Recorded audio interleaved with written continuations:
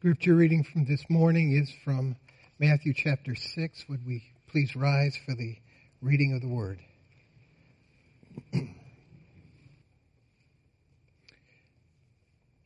I begin in verse 7. And when you pray, do not heap up empty phrases as the Gentiles do, for they think that they will be heard for their many words. Do not be like them, for your Father knows what you need before you ask Him. Pray then like this: Our Father in heaven, hallowed be your name. Your kingdom come, your will be done on earth as it is in heaven. Give us this day our daily bread, and forgive us our debts as we also have forgiven our debtors. And lead us not into temptation, but deliver us from evil. This is the word of God. Please be seated.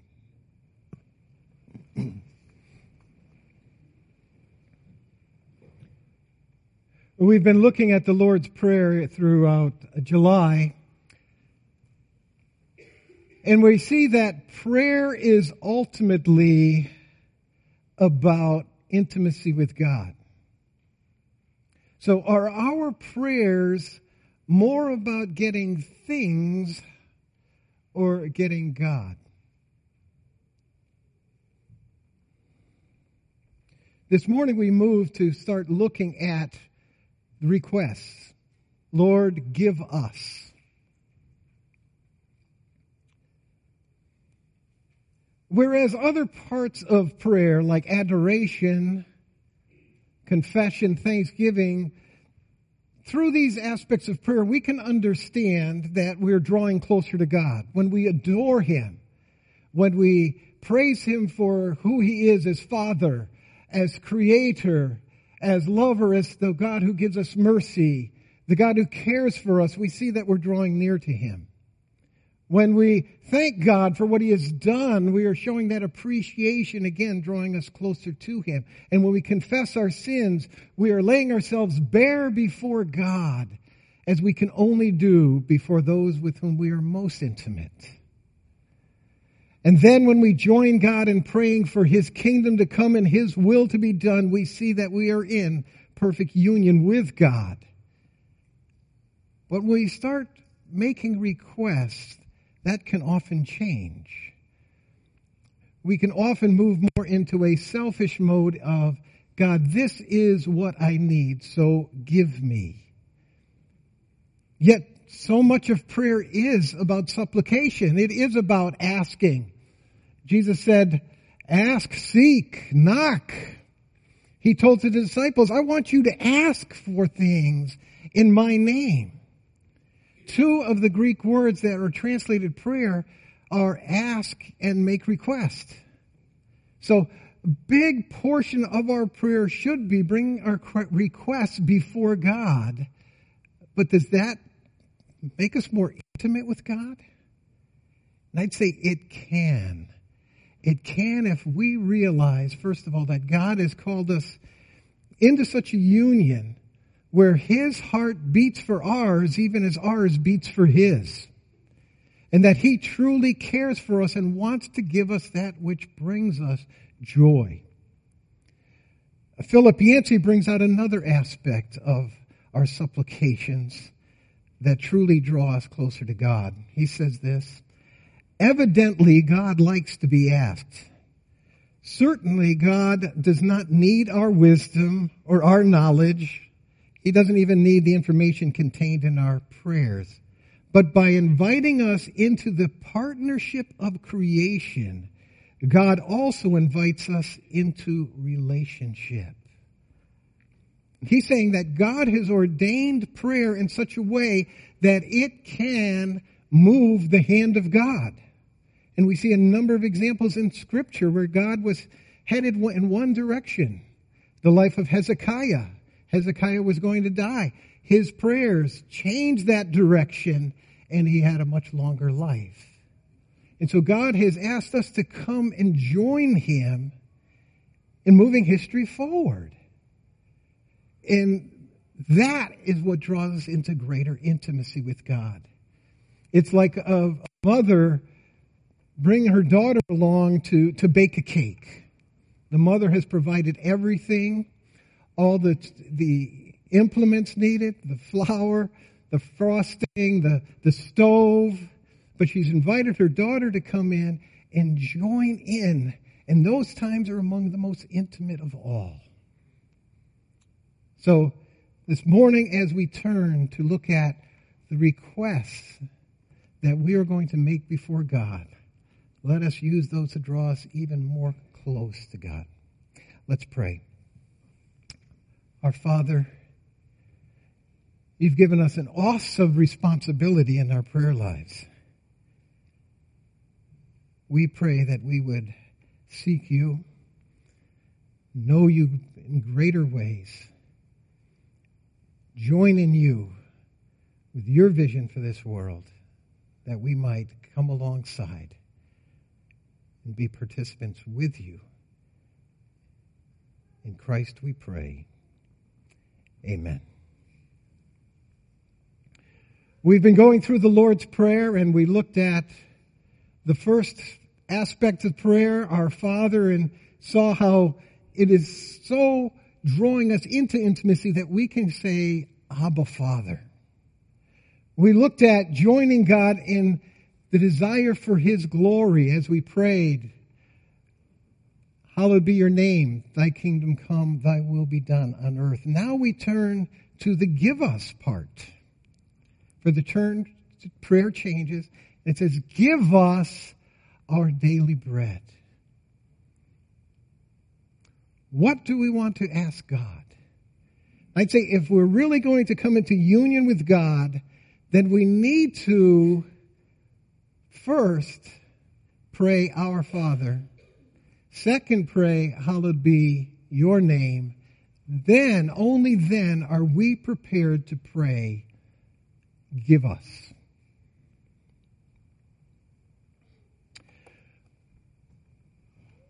We are first, when we make our requests, we need to understand that we are making our requests to a Father, one who loves us, who cherishes us.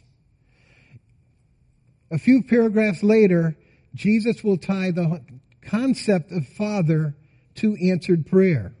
Matthew 7, he says this, for everyone who asks receives, the one who seeks finds, the one who knocks it will be opened. Or which one of you, if his son asks for bread, will give him a stone? Or if he asks for a fish, will he give him a serpent? If then you who are evil know how to give good gifts to your children, how much more will your Father who is in heaven give good things to those who ask him?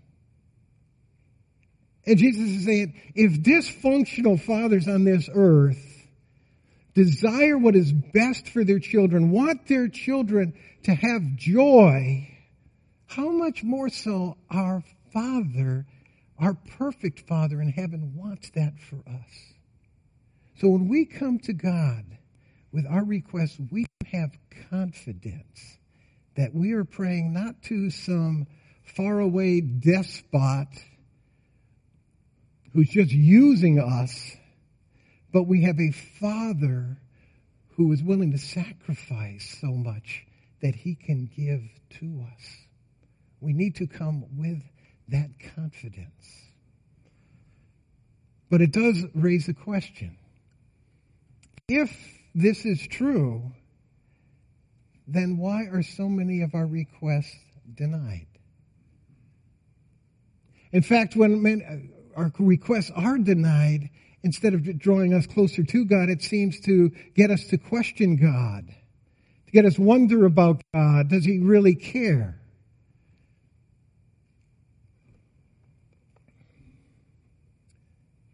But if we know he's Father, see, we have to start our prayer requests with Father.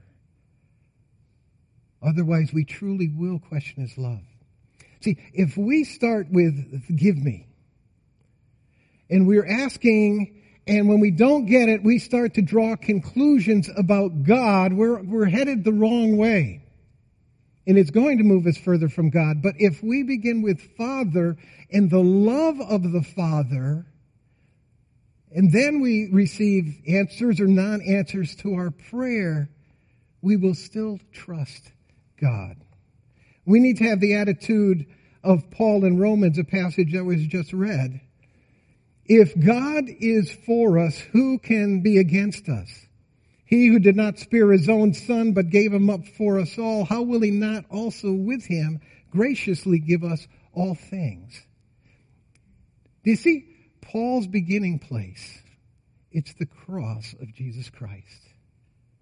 If ever he would question the love of God, he goes to the cross and he sees the ultimate sacrifice being given. And he says, if God loves us so much that he has given the life of his son, why would we ever question that he wants the best for us? So we need to begin with this kind of Father in our mind. Then we can trust him with our prayer requests, whether they're answered or not. If we pray for bread, he will not give us a stone. But what if we pray for a stone? Perhaps he will want to give us bread.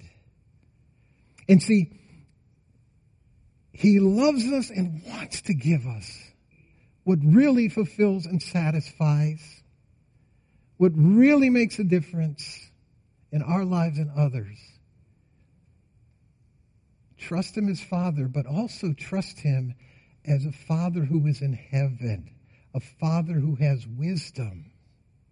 Again, just read Isaiah, it says, as God's ways are higher than ours, so as high as heaven is above earth, so God's ways and God's thoughts are above ours.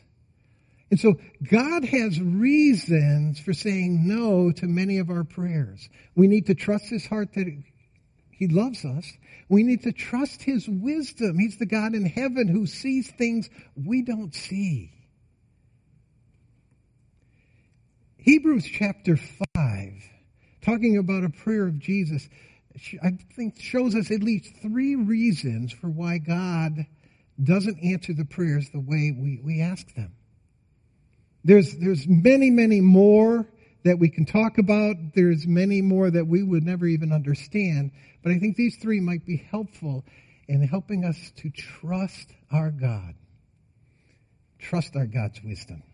Hebrews 5 says, in the days of his flesh, Jesus offered up prayers and supplication with loud cries and tears to him who was able to save him from death. And he was heard because of his reverence. Although he was a son, he learned obedience through what he suffered. Being made perfect, he became the source of eternal salvation to all who obey. When we read this prayer, what comes to many minds is the Garden of Gethsemane.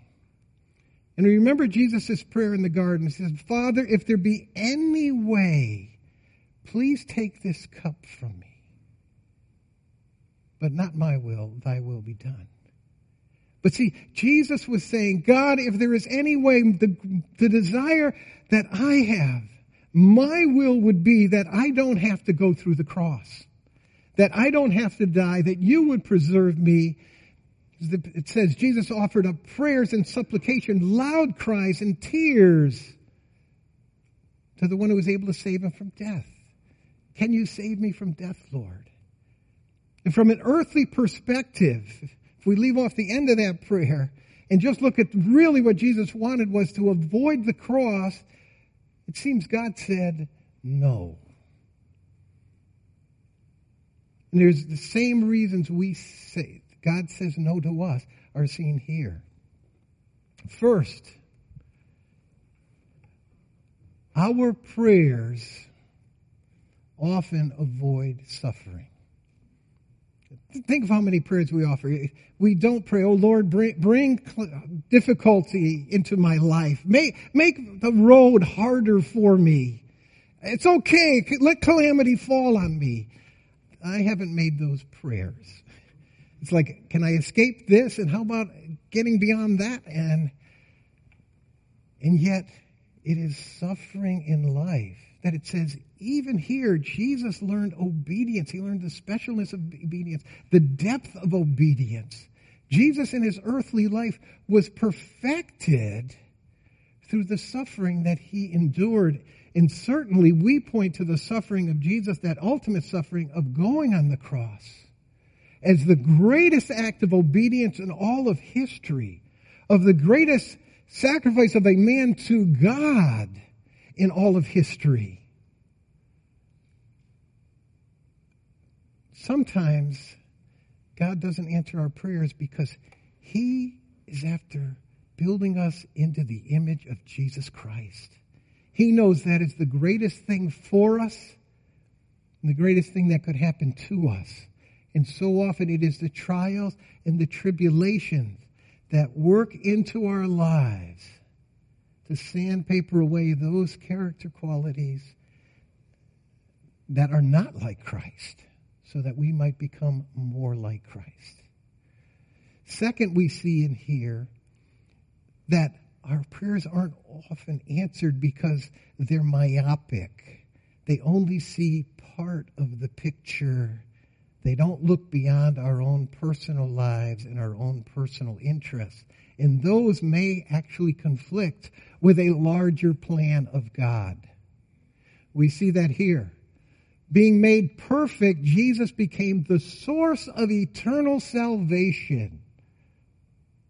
See, had Christ not gone to the cross, salvation would not be offered to any of us. It was not a possibility for any of us.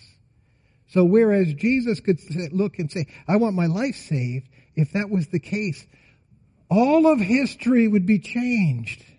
We would all be lost. See, there is something much bigger than Jesus' personal life. And of course, that's why Jesus prays at the end of his prayer, Father, not my will, but your will be done. Let's get a much more trivial picture of this. As I looked at the weather for Thursday night and saw how hot it was going to be for our summer celebration, also concerned about the thunderstorms that might ruin it, I was ready to, Karen and I say, let's pray that it won't rain. And then I started thinking, how many farmers are out there praying, oh God, would it please rain? You see, we often limit our prayers to our little world without thinking about what God is doing in the much larger and greater world. We can trust God's wisdom even when he doesn't answer our prayers. The third thing we see here is that whereas God didn't answer the will of Jesus, he answered the heart of Jesus in this prayer. See, Jesus prayed he would be delivered from death. He was. In the greatest way, the grave could not keep him in. He conquered death and came back, rising from the dead, now as the first fruit to show that we all could rise from the dead. So the words were, if I don't have to die here, but the real heart of Jesus' prayer is, God, I want to be with you. I want victory over death. That was much greater than the words of his prayer.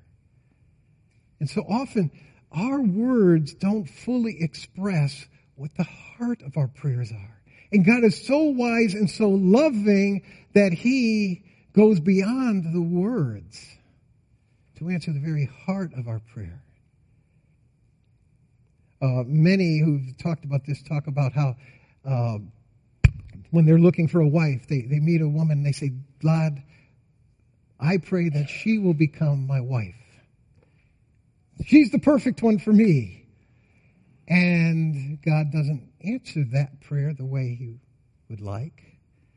But down the road, he provides someone who is even better fit, perfect match for the person in ministry. Saying, I thank you, God, you didn't answer the words of my prayer. But he did answer the heart of the prayer. Somebody might be praying, oh God, please help me get into Harvard because I know that's the place where it's going to punch my ticket and my future is going to be secure and good and I'm going to be the best I can be intellectually, etc. You don't get in. But instead you get into another school that offers a scholarship so you're not in all the debt. It helps direct you into a whole new pathway of success. And you meet an incredible group of friends and a Christian fellowship where you just skyrocket in your spiritual life. And you say, God, I'm glad you didn't answer the words of that first prayer. What's really the heart behind our prayer? It's usually much bigger than the words. And God loves us so much, He answers the heart of our prayers. I remember Moses when he prays to God. He said, God, can I just go to the promised land? And God had said, no, you can't go to the promised land. He said, no, God, can you rescind that one and just let me go to the promised land? He says, no, but go up to Mount Pisgah and see the promised land. And you charge Joshua, and he's going to bring him into the land. And you see what God did? The words of Moses is, may I go into the promised land and touch that soil and just, or was the real heart of Moses' prayer, God, I want to be assured that the people are going to get to the promised land. I want to experience it myself. And he did by being up at the Pisgah and seeing such a vast display of the land. And he said, I want a part in entering it. And he did by mentoring Joshua. See, God answered the heart of prayers. That's how great His love and His wisdom is. So, before we pray, give me, let's realize the God to whom we are praying. We can trust Him. We can have confidence in Him. He's our Father who art in heaven. But before we pray, give me, give us, we also need to pray, hallowed be your name. You see, if we jump from Father to give me, we're going to start making our prayers more like we're praying to Santa Claus.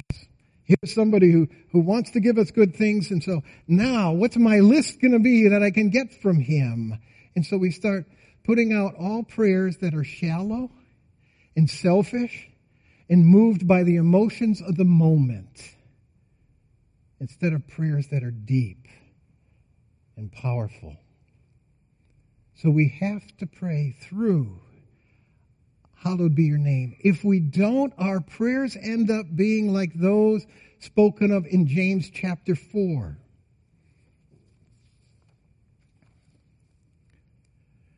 James says, you do not have because you don't ask. But you ask and do not receive because you ask wrongly to spend it on your passions. You adulterous people, do you not know that friendship with the world is enmity with God? Therefore, whoever wishes to be a friend of the world makes himself an enemy of God. So what's James saying here? He's saying, God wants to give to you. And you often don't go to the path of God Himself. But when you do, you actually pray for things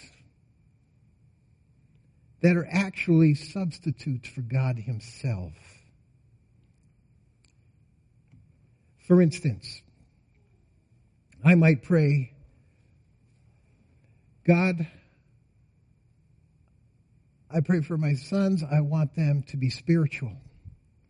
Because because my heart would be broken if they aren't spiritual.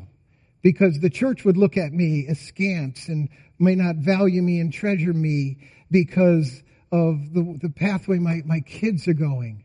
And you see what I'm praying is, I'm praying for God to feel my sense of personal significance. Something that He wants to fill. I am praying for things to take the place of God Himself. And God says, you know what that is? You've bought into the culture of the day. You've become friends with the world because they seek a variety of different ways to have their needs filled that, God, you want to fill in our lives. When we fail to pray, hallowed be your name, our prayers fall into the same thinking process of the world around us who does not know God. and we start to mimic their prayers and seek for fulfillment in life and purpose in life and relationships in life outside of God himself. We need to pray, hallowed be your name, Lord. My life, my prayers are about your glory. My desire, Lord, it is for you to be magnified. And then our prayers get centered around his glory. I'm reminded of the little booklet, 4 Spiritual Laws, through which I was led to Christ. And it always stuck in my mind. They had 2 different pictures juxtaposed, each with a throne that showed who's controlling life. And on one they put the S for self. And when self is on the throne of life, it shows all the interests in life as little dots, and they're all over the place. No coherency. They're just a mess. And then it showed the picture with the cross, with Christ on the throne of life. And those dots and those interests all perfectly symmetrical around the cross itself and connected to the cross. And I'm thinking, when we pray, hallowed be your name, before give us, that's what we're doing. We're putting Christ on the center, and the prayer requests themselves are going to be that perfectly symmetrical circle connected to the heart of Christ.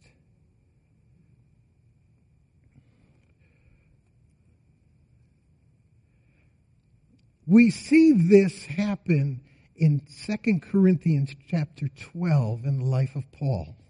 See, Paul was going through a difficult time. A servant of Satan actually put a thorn in his flesh that we don't quite understand what it was, but it seems to be some sort of physical disability. And Paul saw that as an impediment, perhaps, to his ministry. Certainly it was uncomfortable. Certainly it led to lack of respect from many people. And so Paul prayed, Lord, I want this removed. And it might have been, Lord, you don't really care for me physically. I'm hurting. Please remove this. And God says no. And I pray, but God, I need respect. I really need people to care for me, to listen to me. And God said, remove this throne. No. Lord, but it would really be helpful to your ministry if people paid attention to me, and I think this is hindering their acceptance of me, would you? And God said, no. And then God spoke to him and said, don't you realize, Paul, my grace is sufficient for you. Power is perfected in weakness. And you know what Paul says at the end? I now boast in my weakness, that the power of Christ might be in me. Do you see the 2 kinds of prayer? One where Paul's in the center of life. God, remove this, remove this, remove this. And then at the end, when Paul finds perfect fulfillment in the grace of Jesus Christ, the grace of Christ, his heart is now tied with the things of God. And he says, this is powerful in my ministry. In my weakness, God is strong. And that's what I'm all about. That's the difference God makes in our prayers. And we can understand and know that we are lined up with God when we can argue our prayers before God.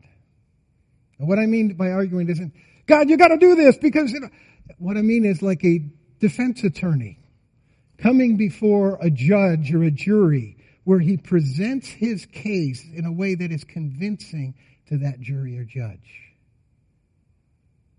When we can do that with God, when we can use God's own thinking, God's own values, and God's own perspective in our prayers, we know we are lined up with the glory of God. We can have confidence God will answer those prayers. Daniel chapter 9 gives us a little show of this. Listen to this prayer. Now, Daniel has been, of course, in Babylon, and now he's in Persia. They took over Babylon. And he realizes, he's reading the scripture, and he realizes that God said he would restore his people in 70 years.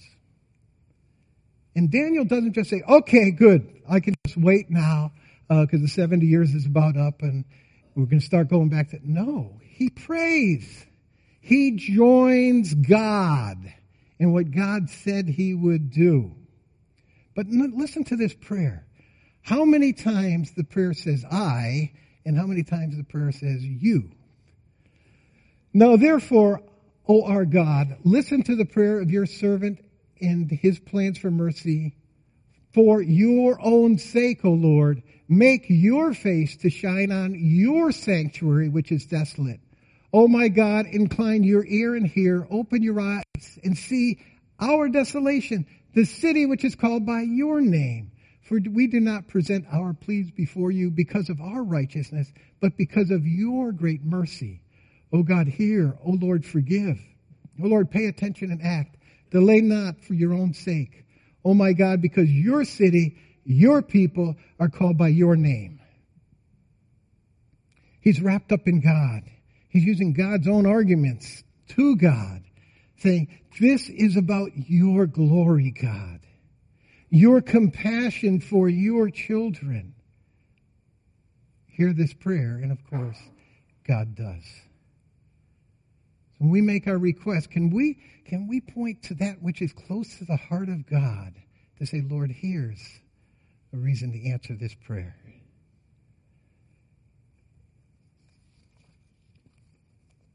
So, before we say, give us, we need to pray, our Father. We need to pray, hallowed be your name.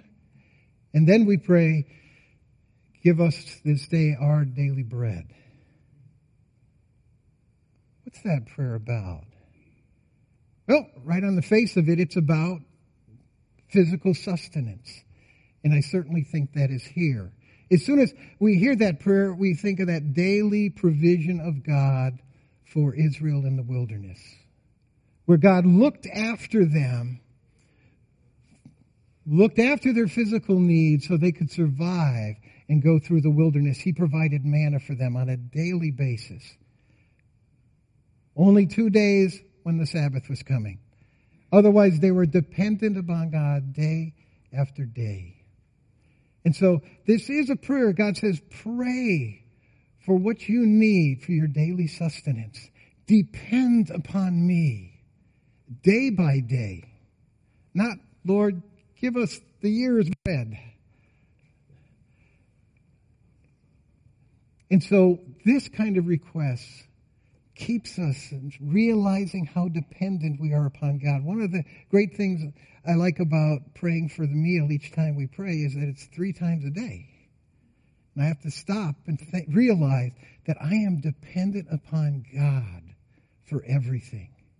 And then I express in prayer, and Lord, meet tomorrow's as well, for I'm dependent upon you for that. And that's certainly an important aspect to this prayer. But I think there's an even deeper aspect. For so often when Jesus talks about physical bread, he's also talking about spiritual bread. When he took the bread at the Lord's Supper, he broke it. It was real bread, but he broke it and said, this is my body given for you. After he fed the 5,000 plus in the Gospel of John, they all came to them, and what did they want? They wanted more physical bread because Jesus provided. It showed his desire to give that which is necessary. But he said, but there's something much greater than the physical bread. It's a spiritual bread. I am the bread of life. And I believe, and many others do, that there's also speaking more fully that we receive Jesus Christ as the bread of our lives, as the spiritual sustenance in every way in our spiritual lives. I think it's a little bit akin to Jesus in John 15 where he says, I am the vine and you are the branches. If you abide in me, you will bear much fruit. What is it? We're the branches that bring fruit and produce fruit. But that comes through the life that Jesus Christ gives us. And if we are ever severed from that vine, we are no longer alive. Any fruit would dry up. We will not produce fruit. So we need to be connected to Jesus Christ. And what do we get from Christ? Life itself. what does bread bring us? It brings us life itself. And so he's praying here, Lord, may Jesus Christ, the bread of life, be our fulfillment and our satisfaction. May he be the one that meets every core need, that we need not turn to everything else in the world, but Christ alone. And when we are fully satisfied there, we are ready to pray. We're also ready to live out the Christian life. Because notice the three requests here all relate to our spiritual lives. It says, give us our daily bread, forgive us our debts, forgive us our sins, and Lord, lead us not into temptation, give us spiritual victory.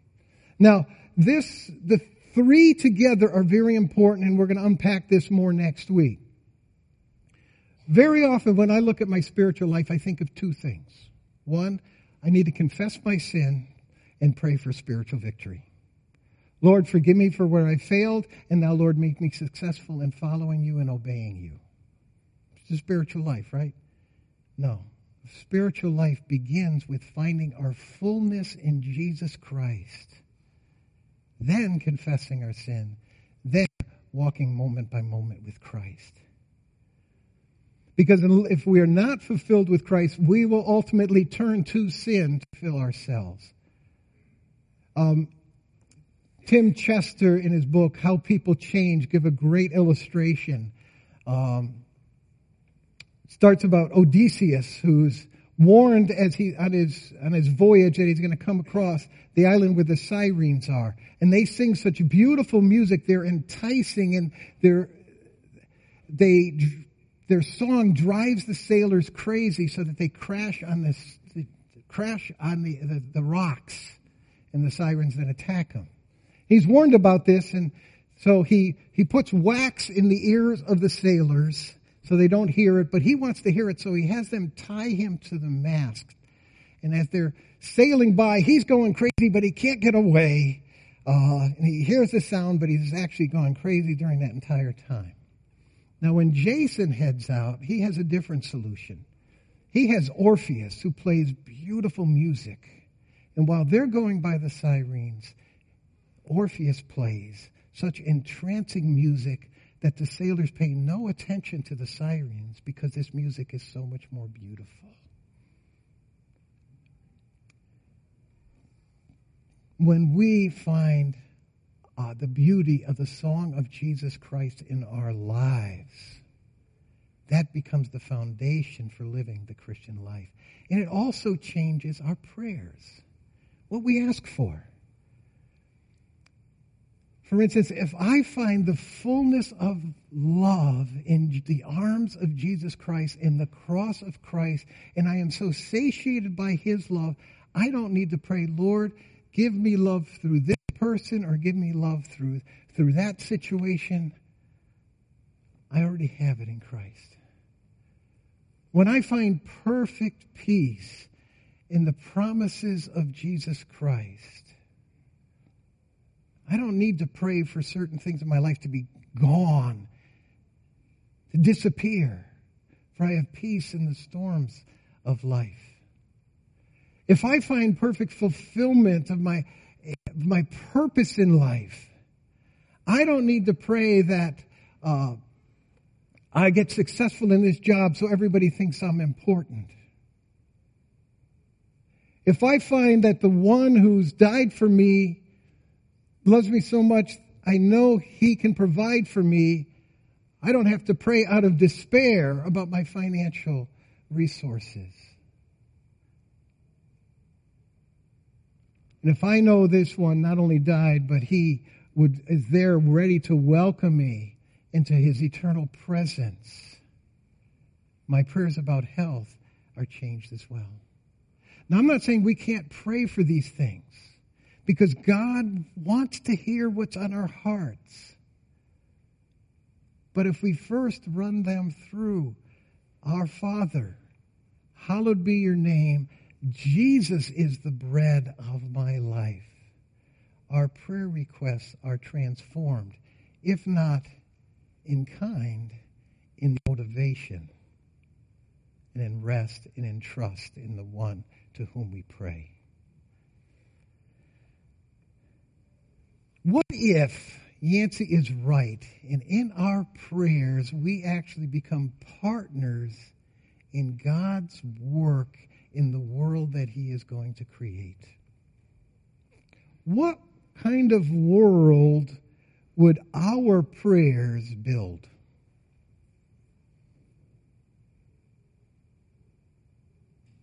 What kind of world would our prayers be? What kind of world would they build if we prayed, Our Father, who art in heaven, hallowed be your name, thy kingdom come, thy will be done on earth as it is in heaven. Fill me this day with the fullness of Jesus Christ, that I might walk in the grace of Christ and forgiveness with spiritual victory, as you make me become more and more like the image of Jesus Christ. That's the kind of world that Jesus ask us to pray for. Our Lord, we thank you for the wisdom of Christ, for the compassion of Christ, the goodness of Christ, and most of all, the cross of Christ, that we can rest in and trust in, and it can be our guide and our source of life as we pray, Father, give us. Amen.